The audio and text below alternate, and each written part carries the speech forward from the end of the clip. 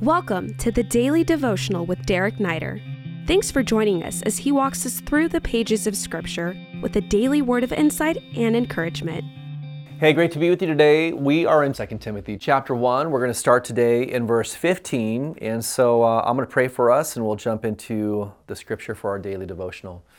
Father, thank you for your word. God, thank you for the gift of friendship. We pray that you would help us to be a friend to those who are in need around us. In Jesus' name, amen.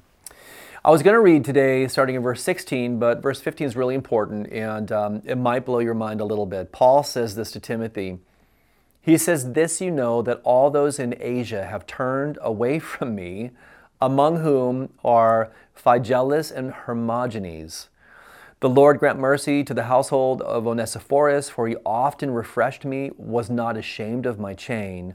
But when he arrived in Rome," check this out, "he sought me out very zealously and found me."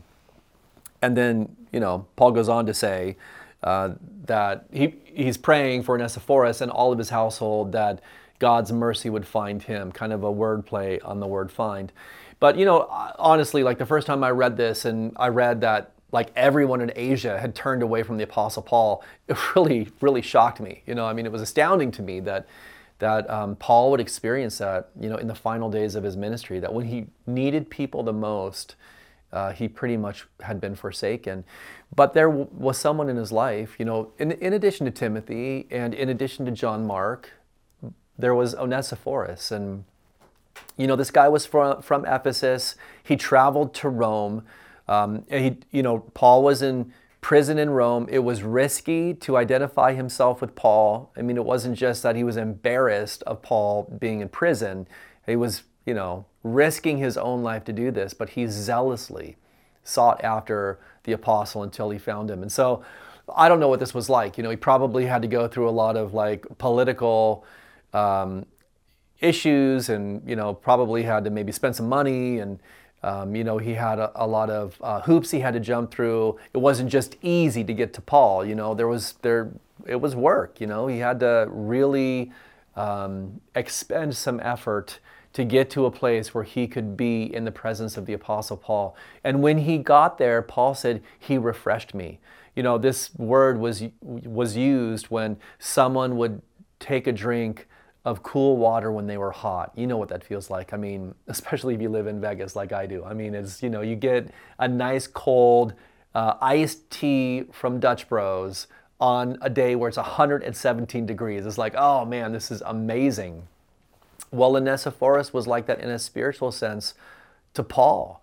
Paul was abandoned, he was alone, and yet there was someone who was willing to go way out of his way and to find him and to bring refreshment. And I think, man, we're blessed when people are like that in our lives, where we really do sincerely have friends who go out of their way.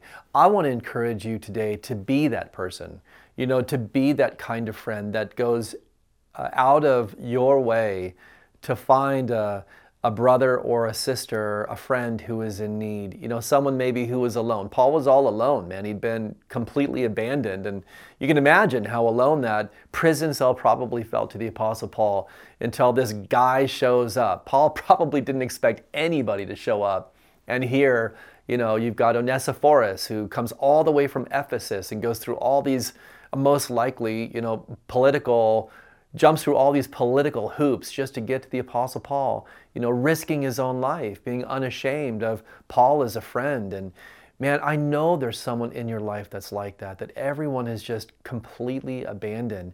And, they right now are in a place where they need a friend who is going to go out of their way to find them and to refresh them. I think sometimes we're really good at wanting people to be like this in our lives, and we forget that we need to be like that in people's lives. And really the example of this is Jesus Christ. How far did he go to reach us in our isolation? Today, spend a minute and pray and ask the Holy Spirit to just put that person that's in need on your heart. And the Holy Spirit may just bring a name to mind that you haven't heard of in a long time.